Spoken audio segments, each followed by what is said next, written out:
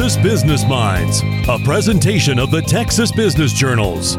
Brought to you by Texas Mutual Insurance Company, a workers' comp provider committed to helping companies build a stronger, safer Texas.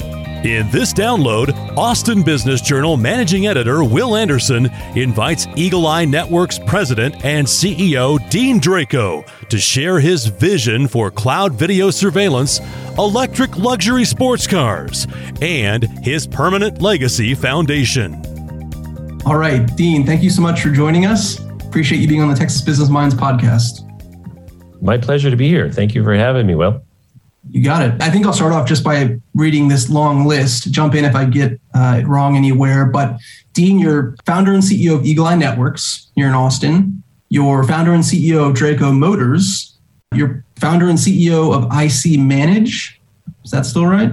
Correct.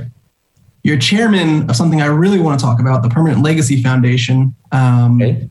And you're known as a serial entrepreneur, as a founder and former CEO of Barracuda Networks, right? Back in Silicon Valley. Correct. Which, of course, IPO'd when you were there. And I think later, there was an acquisition, take it private again. So a big company on the West Coast that our listeners there will remember. And now you're here in Austin doing what? Most of my time is spent on Brivo and Eagle Eye Networks, which are two companies that are in the physical security space. And then time spent on IC Manage and Draco Motors. So there's a lot going on. Keeps me pretty busy. Well, there's a lot going on in Austin these days, so you got to keep up. Sorry, what's Brivo? I left that off. Brivo is a physical access control company. They're the largest cloud access control company in the world. And they provide those key cards that open up the doors when you come into your office. And they operate the world's largest access control system. Okay. I'm familiar with like HID Global that does some access control. So similar kind of physical security, but yes. In cloud, you're saying? If it's cloud? Yeah. So Brivo is the cloud version of HID access control. So, rather than having the Windows PC in the basement, kind of the old school way, it's more the Salesforce.com methodology of doing it in the cloud. You're all about the cloud. I don't want to overstate it, but that's kind of been your bread and butter for a while, especially with Eagle Eye. Can you explain what Eagle Eye does? So Eagle Eye is the cloud version of video surveillance. Traditionally, video surveillance is either done with a DVR, NVR, which is a box that gets stuffed in a closet somewhere, or with a whole bunch of Windows compute servers that get stuffed in a rack in the basement. And they record all the cameras to those machines. What Eagle Eye does is instead of recording everything to the local computer, we record everything to the cloud. So it's kind of like the Gmail version or the Salesforce.com version of video surveillance. This has traditionally been really hard because of the amount of bandwidth and storage that video needs. And so Eagle Eye has really pioneered the solutions to both the bandwidth and the quantity of storage problems over the last 10 years to become the leader, the number one provider of cloud video surveillance in the world. I'm just thinking of my favorite hard-boiled crime novels, and they when they're investigating the crime, they only keep the video for 48 hours or whatever because you got to keep writing over the disk or so there is a lot of bandwidth issue. But you're saying that you guys have figured that out a little bit by putting it in the cloud? Correct. So we've developed cost-effective storage in the cloud such that our customers can keep the video for years if they want to, so that they don't have to delete everything all the time, or they can keep it for 30 or 60 days if that's what they're more comfortable with. Got it. So they tell you that, hey, I need it for 30 days, or some people might need it for posterity for much longer. So they get to decide? Exactly. And they don't have to worry about the disks failing, the computers failing, the problems. It's a true cloud solution. So we worry about all of that for them. Yeah, people basically paying for peace of mind. That's a big piece of cloud, moving stuff to the cloud. We're clearing out our offices at ABJ, moving to a new location, and the server room looks like it hasn't been touched in 20 years, right? It's full of dust-covered old equipment that you're like, do we even use this? For the most part, corporate has moved to a SharePoint or cloud-based model, and it's like, why do we even have this still? And I imagine for something that's kind of sensitive as security footage, the problem just becomes more not the problem, but it's a it's even work. So if you look at an older company, they have a lot of servers in a room, and they've slowly been deleting them and moving things to the cloud. And if you look at a new company, they don't have the server room anymore. They just kind of go all cloud all the time. And video surveillance is kind of the last industry to really move to a cloud solution. And that's been for a number of reasons, but that's changing very quickly with the help of Eagle Eye Networks, such that we can move video surveillance to the cloud, and you don't need that server room all full of dust like you used to have. So who do you sell to? Of course, there's like retail settings where I imagine surveillance is important just for break-ins and things like that, but there's obviously a corporate component, I imagine. So do you sell to all types of customers? Yeah, so we sell to a full range of business customers. So small retailers to large chain store operators to large big box stores to convenience stores, gas stations, all of the folks who have kind of that retail presence.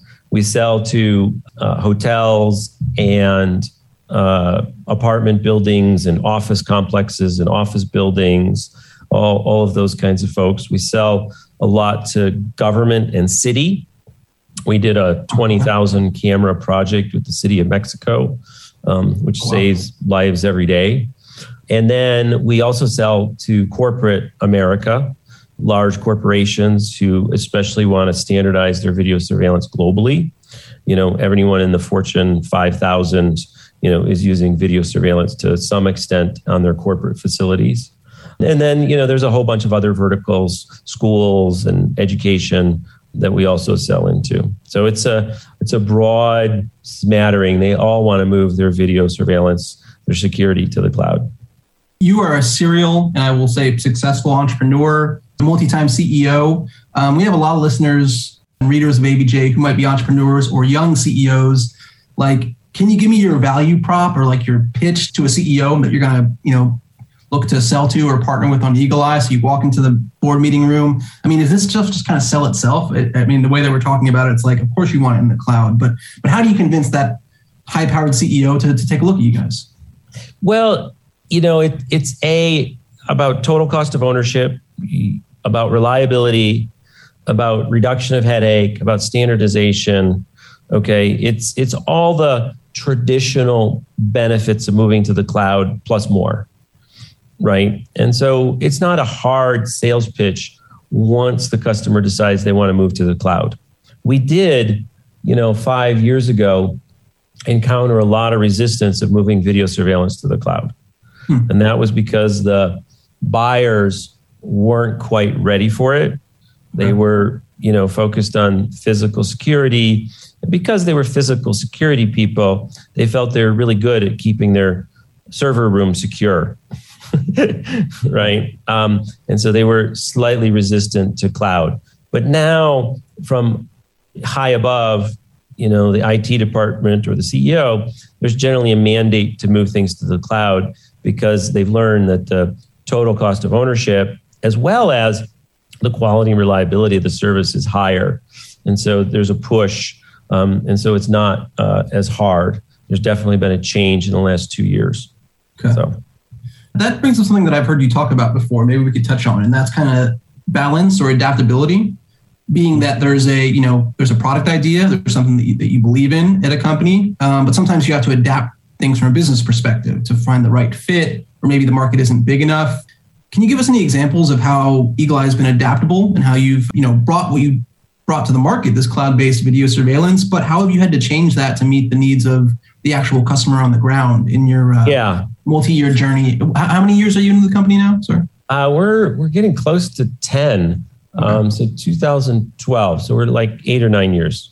Yeah, almost a decade. So certainly there's been some tweaks, I imagine, along the way.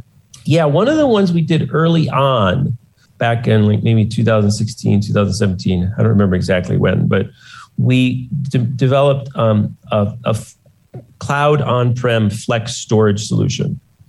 Okay. So we would go into some customers, and the customer would have good bandwidth at 10 of their locations, but they'd have 2 or 3 locations which were located in rural areas, and they really couldn't get a good network connection there.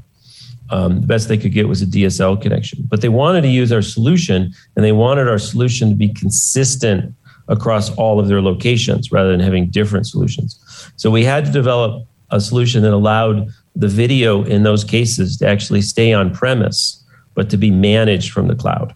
And so then only the majority of the video would be stored on premise, but then when they wanted it, they would pull it up into the cloud, and they didn't really perceive that it was on premise. It was like an extension of our cloud to their premise in many ways.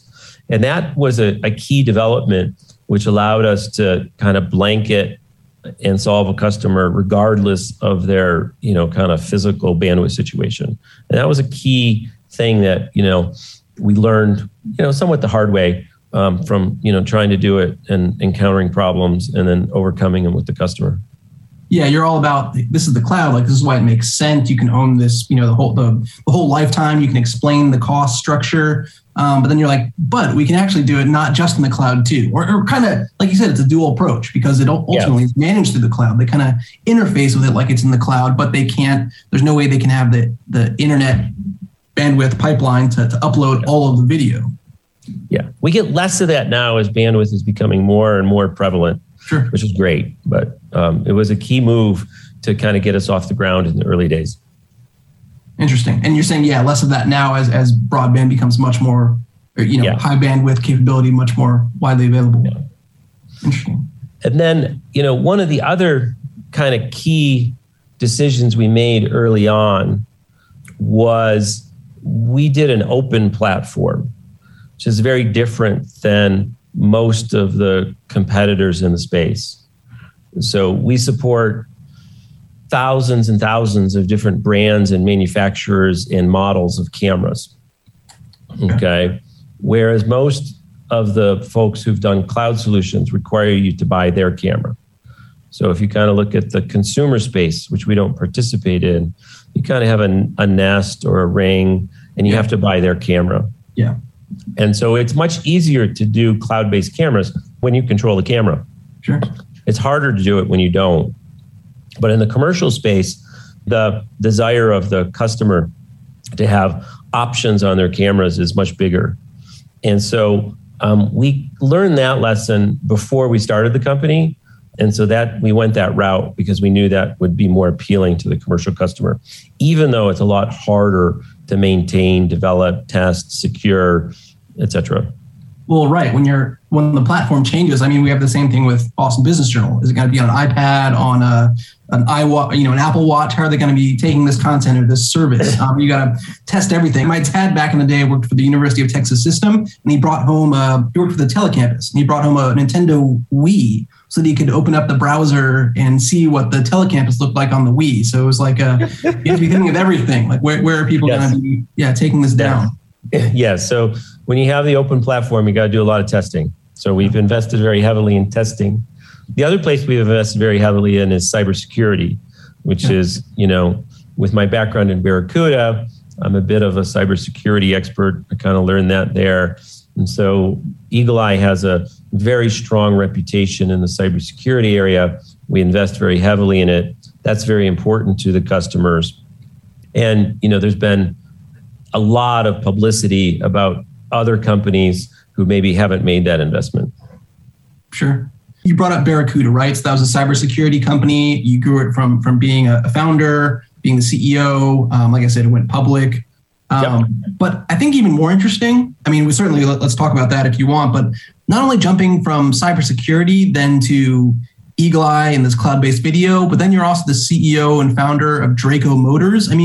You've kind of jumped around to different areas. And I wonder if you could tell me, as an entrepreneur, what do you think is the most important strength when you might be dealing, there might be stops in your career where you're dealing with a completely different product type or market? Yeah. So, I built a number of companies from really the ground floor, right? They were my ideas, my concepts, and, I had a vision of what to build, and I felt that customers would pay money and buy it. And so I kind of have a set of 5 rules that kind of guide me a little bit. One of them that's most relevant here is you need to solve a real problem. Okay. People will pay if you solve a problem. Okay. And you got to make sure you're solving a real problem and that it's going to be useful to them. The second is you got to keep your customers happy. Your customers will give you great guidance and great input on how to make your product better, how to make your business better, how to make your service better. Okay, if you keep those customers happy, they'll bring you other customers, and they'll tell you how to make your product better so that you win even more customers. Okay, I am a little bit of an anachronism in the world today. My third principle is you conserve your cash. Okay, you don't waste cash unnecessarily. And so, because every bit of cash you bring in brings dilution and less reward for those who are doing the work. And the fourth principle is measure and adapt. So I'm very much a person who likes to measure everything in the organization, measure sales effectiveness, measure results from advertising, measure, customer sat surveys, measure, and then adapt to fix the things that the measurements show you is wrong. And then the fifth Draco principle for entrepreneurs is build for success, not an exit. I find too many people are trying to focus on their exit. And what you really need to do is focus on the customer, building a great company, building a great product, and opportunities for exit will present themselves. And you got to think of them as just points along a journey, not the end goal, and you'll do a lot better. So got it. Yeah, keep your head down and focus on building the business as opposed to selling the business or what have you. Yeah. What's just going off number 4 there? Maybe it was number 3. Sorry. What is your most important KPI? Do you think? Like, what do you look at above all else? Yeah. I don't think there is a most important one. In all honesty, because there's really important ones in sales. There's really important ones in the area of support and service. There's really important ones on the engineering execution. Every department. The finance ones are pretty important. So they're all pretty good and pretty important. So I can't say that there's one. There's probably a key one in each department.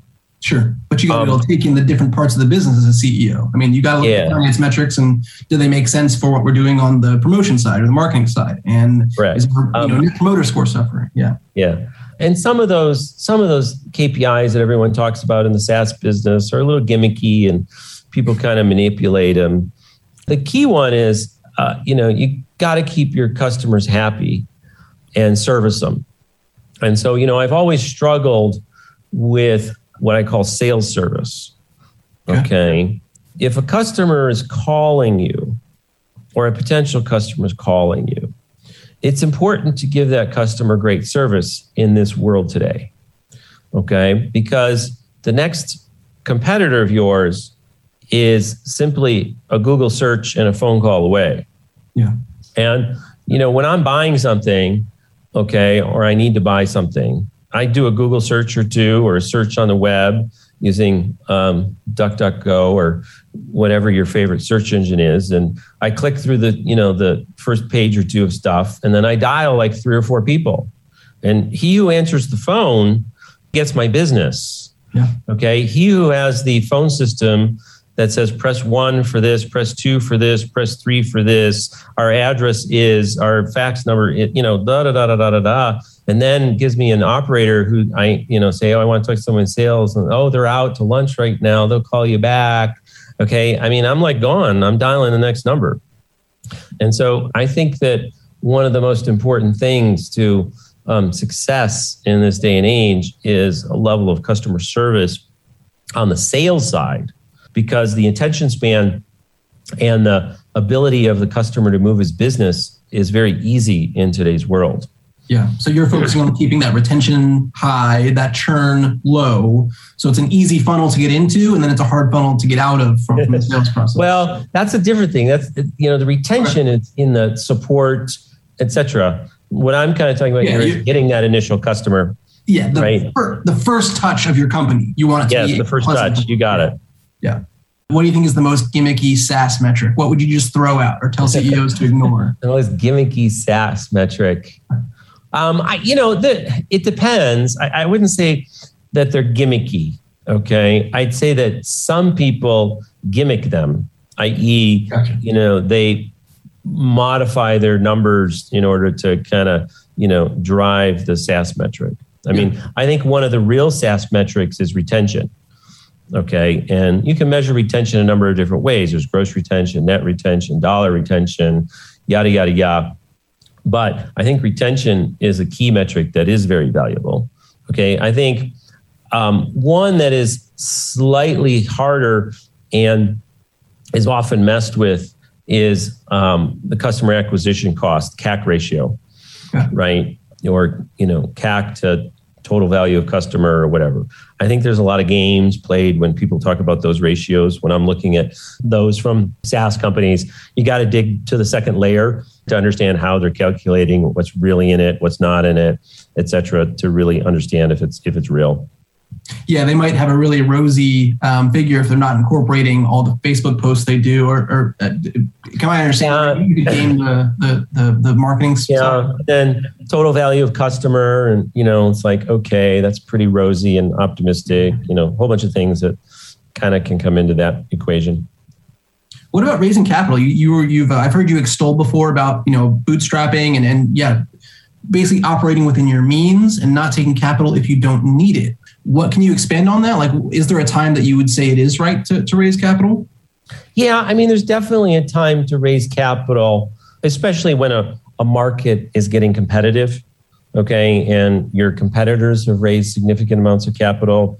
You kind of have no choice if you want to compete. Otherwise, you can become the Betamax to VHS. I wonder if anyone remembers that reference. I think some will, yeah. Okay. But, in general, I've done a lot of bootstrap companies.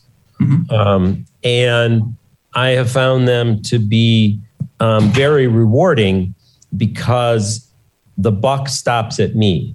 Yeah. Okay. I don't have anyone to hide behind. I can't say, the board said we should do X. Okay. I don't have any excuse for not delivering the goods because it's me, and me. Or it's the management team. And when you're kind of bootstrapped, the management team takes a lot more ownership of the execution, which I believe is a great thing. Not to say that, great companies, most of the great companies who've, knocked it out of the park have all been, successfully funded and raised a lot of funding. And those entrepreneurs were extremely motivated, as were their management teams. But there's also a lot of cases where, money's raised and it doesn't always turn out so well. So. I think it's a great point. Not just the financial consideration of, diluting your ownership, changing up your cap table, but there's psychological considerations to take into account too, as far as, the buy-in and the motivation of the management team and the psychological ownership, not just financial. Yeah, ownership. Exactly. It's like, it's us. There's nobody else to blame. There's nobody else to look for, and, we're working for ourselves, not for anybody else, kind of thing.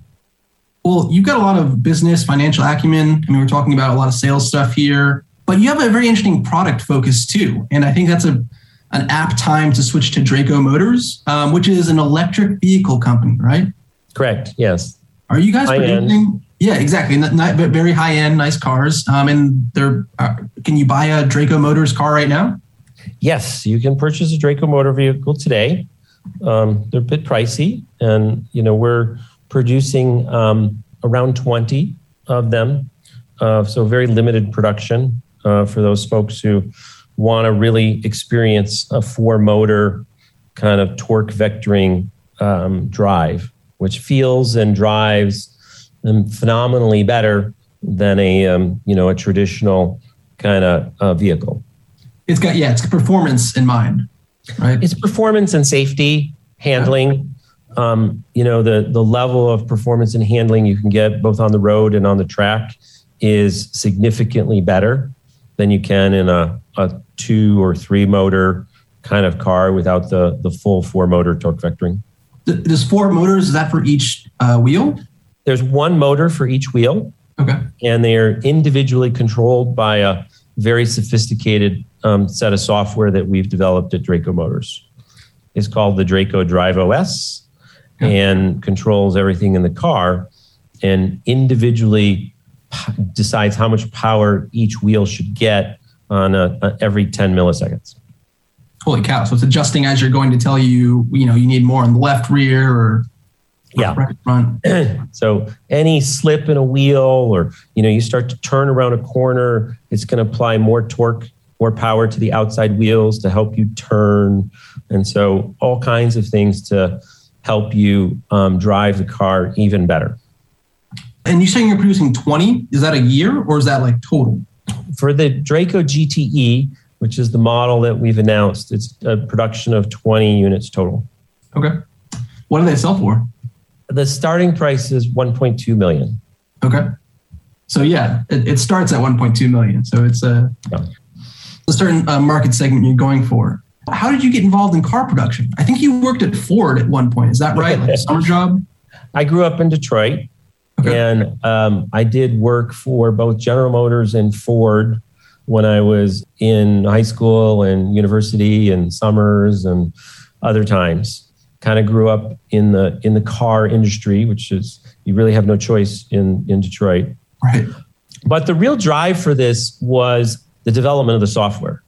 The concept that we had was the ability to individually control each wheel is a game-changing kind of phenomenon for vehicles. And so we wanted to start working on the software for that, right? Because the software for that is really hard. I mean, we have spent countless years tuning the algorithms on tracks and on roads and on ice and on water and all these different conditions to basically develop the perfect algorithm to do the safest and yet highest performance kind of thing in all of these different conditions. And so we wanted to start working on that. But in order to do that, we kind of had to have a platform to actually test. So we had to build cars to do that. And then kind of one thing led to another and there was interest in the cars. And so we started moving to produce some of them. Interesting. So you started from the software side and then you needed the hardware to try it out on and you figured you'd build your electric car. Exactly. Did you approach it from, was it originally thinking that you might sell that software? It started in the software idea and then you thought someone might be interested in it and then you happened to wait? We still believe that there may be interest in the software solutions for Draco Drive OS. And we're in discussions with folks all the time about it. But it's a complicated kind of environment, both market and technology wise. So there's always that option. We felt that the software and technology would be valuable down the road. And it was also a great kind of, technically challenging project, which I believe will become dominant in the long run. I believe that the electric vehicles will separate to some degree into 2 categories. One category being kind of hey, I need inexpensive transportation to get me between 2 places. And that'll be like a 1 motor kind of vehicle. And then the higher end market, sports cars, luxury cars, will want the safety and performance of a 4 motor solution. And so I think the market will bifurcate into those 2 places. And there'll probably be some stuff in the middle as well. But over time, I think you're going to find that the higher end segment goes to a 4 motor solution. Interesting. And would you say we have a similar bifurcation in, combustion engine where it's, the Toyota Camry and I drove a Focus, nothing wrong with the value segment, but then there's a jump to, all-wheel drive, bells and whistles. Like, is it similar or is there a bigger divergent in electric vehicles because there's so much technology in them? Yeah, I think that in the end, you'll see the same. It is in the combustion engine sector, kind of a similar kind of segmentation, right? There's a lot of talk about, all the airbags and the safety and the crash test and all of the safety factors in the higher end cars as a selling point. But then there's also performance and handling and, reliability and all these things. And the value segment talks about all those things, but doesn't charge and doesn't deliver nearly as much because people are focused on value. And so I think you'll see a similar partitioning in the electric vehicles. Dean Draco joining Austin Business Journal Managing Editor Will Anderson. In our next segment, Draco reveals the biggest change in Austin over the past decade. When Texas Business Minds continues. This summer, Texas Mutual Insurance Company sent $330 million in dividends to policyholders across the state. It's our way of rewarding resilient businesses who never wavered in their commitment to working safe. More at texasmutual.com. Continuing our conversation on Texas Business Minds, as Austin Business Journal Managing Editor Will Anderson welcomes visionary entrepreneur Dean Draco. Now, you're running an electric vehicle company. Are there operations here in Austin, or is that mostly still in California? It's mixed. We have operations in both. Now, there's another guy named Elon Musk who's got an electric vehicle company. Have you met Elon? Have you talked to him? I know he's spending some time in Austin these days. I met Elon a long time ago at SpaceX, but have not met Elon in Austin. But, I kind of always feel like, people follow me wherever I go. So, it's not surprising that folks are following me out to Austin. Did you have any interest in commercial space technology? Were you working on? No, it was just I had an opportunity to go down there and get a tour of SpaceX and meet Elon and took it. SpaceX and Tesla have been amazing executions. Really great things done by both companies. Oh yeah, and we talk about that the entry into the lower level, right? And they've done that with the Model 3, and it's kind of we see so many legacy giant car companies going back to Ford, your roots in Detroit, GM, that are pushing really hard into electric vehicles now. And it's a very interesting market that's taking shape. And Tesla has played a big part in that. No one can deny. When we get Elon on the podcast, we'll ask him about. When I bump into him in Austin, I'll ask him for you. Yeah, thanks. Let's talk a little about that, about Austin. And when did you relocate here? When did you come to Austin? I came to Austin, I think it was around 2012 or 13. Okay. Don't exactly remember off the top of my head. Yeah, but around Eagle Eye time, when I launched Eagle Eye basically in Austin, and Austin seemed to me like the right place to do my next venture. The previous ventures had all been done in Silicon Valley, which is amazing and great for raising capital and great talent. But, Austin was up and coming, and I felt that there was a great opportunity there as well. And the talent base in Austin was building and growing, and it looked like I could tap into a nice talent base there. That was great. And I felt there was also a lot of people who in Austin wanted to get into tech who could make the transition. And it's more affordable for the people who live here, or at least it was. And so that helped with the startup expenses when you're trying to do the bootstrap. You can attract personnel and do it. So that it was, a lot of great things. And the entrepreneurial community here, even with Capital Factory and, some of the kind of community-based things struck me as being very powerful. So decided to do the Eagle Eye founding and launch out of Austin. And you've been able to scale it, grow it here. How many employees roughly do you have at Eagle Eye? Oh, I think we're over 300 employees globally now. We have offices in Amsterdam, Tokyo, and soon in India. We are global. We do business in 6 or 7 different currencies. We operate data centers in 11 locations across the globe. We've won Fortune 500 companies, but we were ranked 187 on the 2020 Deloitte Fast 500 list. We were number 2 in Austin, and we were number 1 in video surveillance in the United States 2 years in a row. So we're adding jobs every day. So there's a lot going on here in Austin all the time. I mean, we joked about it, but there are so many companies, people moving here, even from within Texas too, right? Austin's always been a magnet. Has it become harder? I mean, like think about recruiting, right? And we talked about, I mean, Austin was becoming a bigger city in that 2012-13 time range too. It's always been a boom town. It doubles in population every 20 years or so. But the floodgates are open now and everyone wants to be in Austin. Do you find it harder to recruit and to compete with others?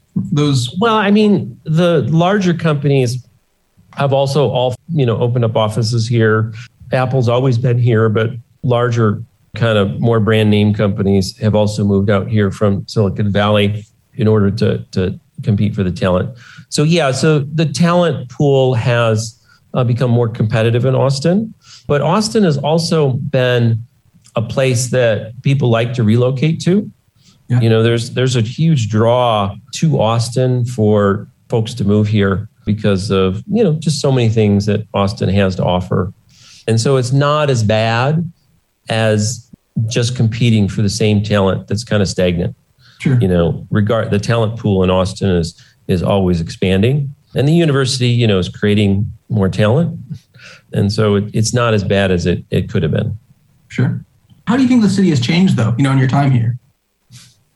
Oh, man. I mean, Austin is a very different place than it used to be, just in the busyness and the 15 cranes downtown building new skyscrapers constantly. What about the tech scene? I mean, do you run into the same kind of, I know this is a bygone notion and it never really existed, but there was a sense that you could walk into Capital Factory and you'd see that CEO there, or who's that? And there was more of a clubby atmosphere. Again, I don't think that might be a little just nostalgia, rose tinted glasses. But does it still feel like a good place for an entrepreneur? Yeah, no, I think it is. I think there's actually a lot of help to entrepreneurs in Austin. It's a little friendlier between the entrepreneurs in Austin than a lot of places. And so I think there is a little bit, I wouldn't call it clubbiness, but there's a very friendliness kind of nature to it that, we're not all competing. We're, trying to help each other to a strong degree. But it is a bigger pool now, right? If I think back, 10 years ago when I was coming to Austin, it was a lot smaller pool of people in the tech scene. It's probably doubled in size since, I first started working in it back then. And so there's a lot more going on. What's been your favorite part about living in Austin? Maybe it's the coffee shop or maybe it's the tech scene, but is there something big or small that has spoken to you and make you feel like a longtime Austinite? There's a lot of variety in Austin, right? One of the things that I think has changed significantly in Austin in the 10 years has been the food scene. The food has gotten amazing in the last 10 years in my mind. When it was hard to find, there's a handful of great places 10 years ago, and now there's too many. I mean, you can't even keep track of them all. There's so many great places for food. But for sure, I would say Austin is eclectic. It's got variety. It's got, something for everyone. It's worldly and yet small. And, it's just a great blend of so many things. Worldly yet small. I think that's very appropriate, because I think in a way, when you come to Austin, I mean, so many people are moving here and it very much is a dynamic city or a city in flux. That's part of its definition. But people tend to feel like you have to adopt a certain mindset when you get here, which is to maybe slow your pace a little bit or just be more willing to help that next person up behind you. Like you said, to be kind of a supportive environment instead of a cutthroat business environment. I feel, that's kind of, hard to quantify. We'll wrap up here, but I forgot, I did want to ask you about this Permanent Legacy Foundation. The way I read about it, its mission is to preserve the important memories and knowledge of any individual, family, or organization. What is the Permanent Legacy Foundation? What is this thing?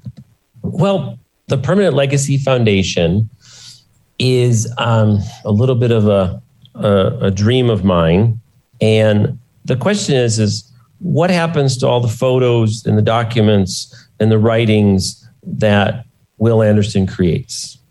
Okay. Some of them are published in the Business Journal and kind of there for posterity. The majority of them are not. And they will basically disappear. Okay. There's no way that your photo collection on your thumb drives and disk drives is really going to survive. You can upload it to Google Photos. You can upload it to wherever. You don't log in for a couple of years, Google or somebody's going to delete it. Yeah. You can post them on Facebook. They eventually disappear. It all just goes away. But as a society, that doesn't have to be the case. We actually have the ability to preserve all of that information for eternity.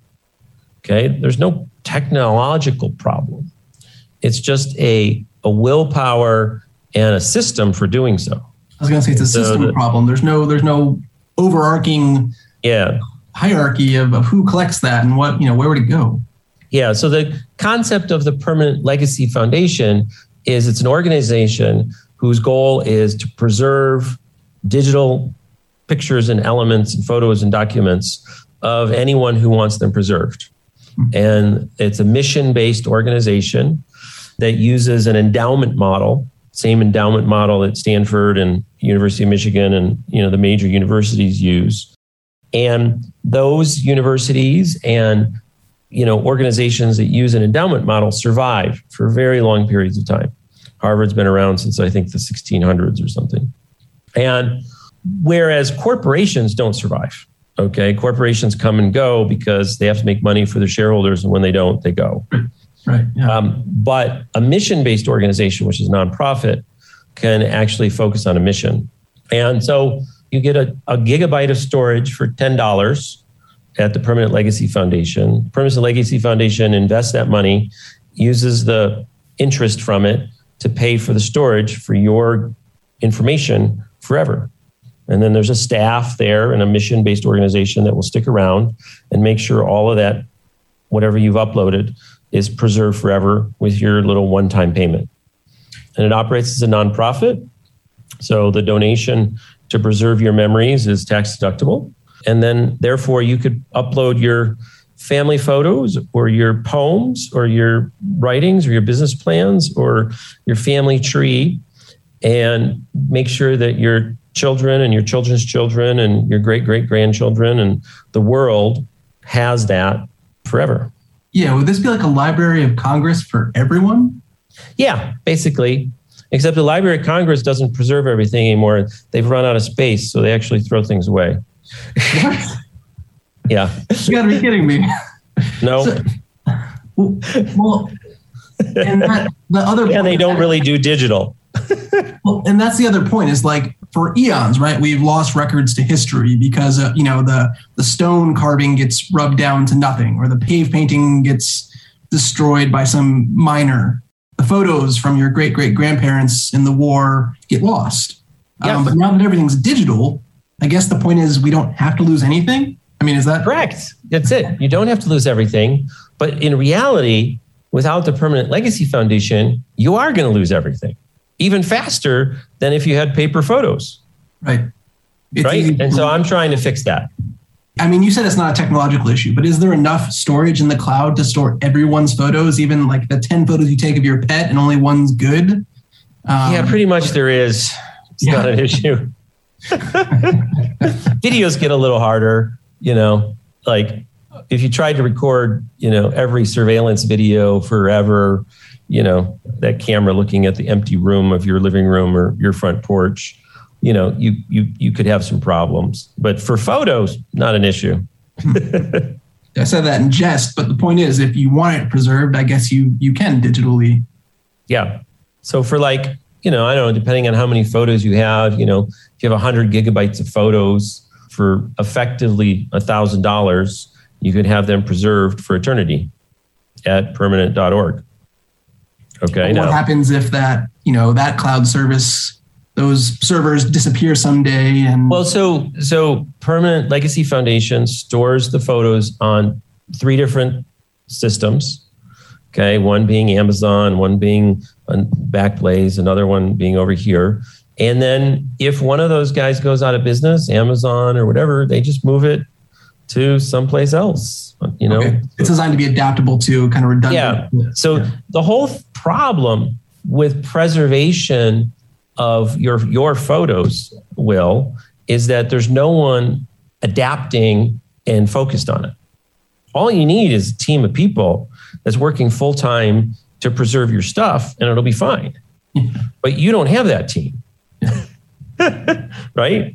That's, the team is you, or maybe your wife, or, your kids, but it's not their job and it's not their passion. It's not their mission in life. And it's the mission of the Permanent Legacy Foundation to do it. And so they do it, and they do it well. Is the foundation based here in Austin? Yes, it is.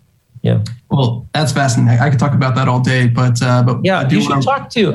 I can connect you with the director if you want to get even more detail. Sure. Yeah, I'd love to nerd out. I'm a big sci-fi lover, and it is a very interesting time we live in. Yeah, we're kind of in like the digital industrial revolution. Yeah. Kind of time frame. It's like topsy-turvy. It'll settle out after a while, but we're in the middle of the crazy changes. Oh, agreed. I mean, you think about, everyone's thinking about how you take the best photos and develop the best camera, but then no one's thinking about what happens to those photos when you get 50 gigs or 100 gigs in. So there's just going to be this endless web of info. Again, I'll nerd out some other time, but the web will be its own almost physical presence that will, we'll have to think about how we manage and preserve. Well, in the manifesto for the Permanent Legacy Foundation, I wrote a whole section on, right now we store the photos and we make them available on the internet. Okay. But eventually the internet will probably go away, and it'll be the mind net or the optic net or the space net or whatever. And the Permanent Legacy Foundation will just adapt, and the photos and the images and the documents will just be available on that new network, whatever it is. I think that's really cool. I think I'll have to talk to your executive director. Anything else you want to talk about, Dean? Anything we didn't get to, or plugs that you want to put in? I think we did pretty good. We covered Eagle Eye. I'm very proud of Eagle Eye's success this last year. We were over 85% growth in 2020. We were ranked, by Deloitte in Austin really highly. Top line revenue growth, just pure. Yeah. And we raised $40 million in funding from Excel, who is, the top of the top, to invest heavily in AI for video surveillance.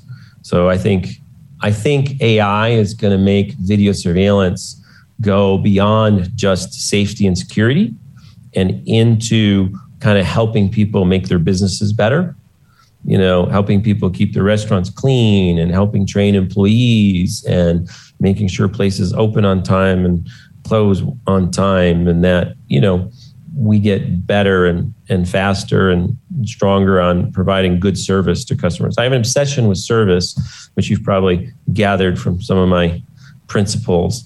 And I think that part of the reason I got into the video surveillance business was to use video surveillance to help provide that great service that I think customers want and deserve. It seems like you guys are doing that and are on the cusp of a lot more. So look forward to learning more about Eagle Eye. But for now, I really appreciate you joining us today, Dean. All right. Well, thank you very much. Great talking to you, Will. And I'll look forward to catching up with you again. Thanks again to Dean Draco for joining us.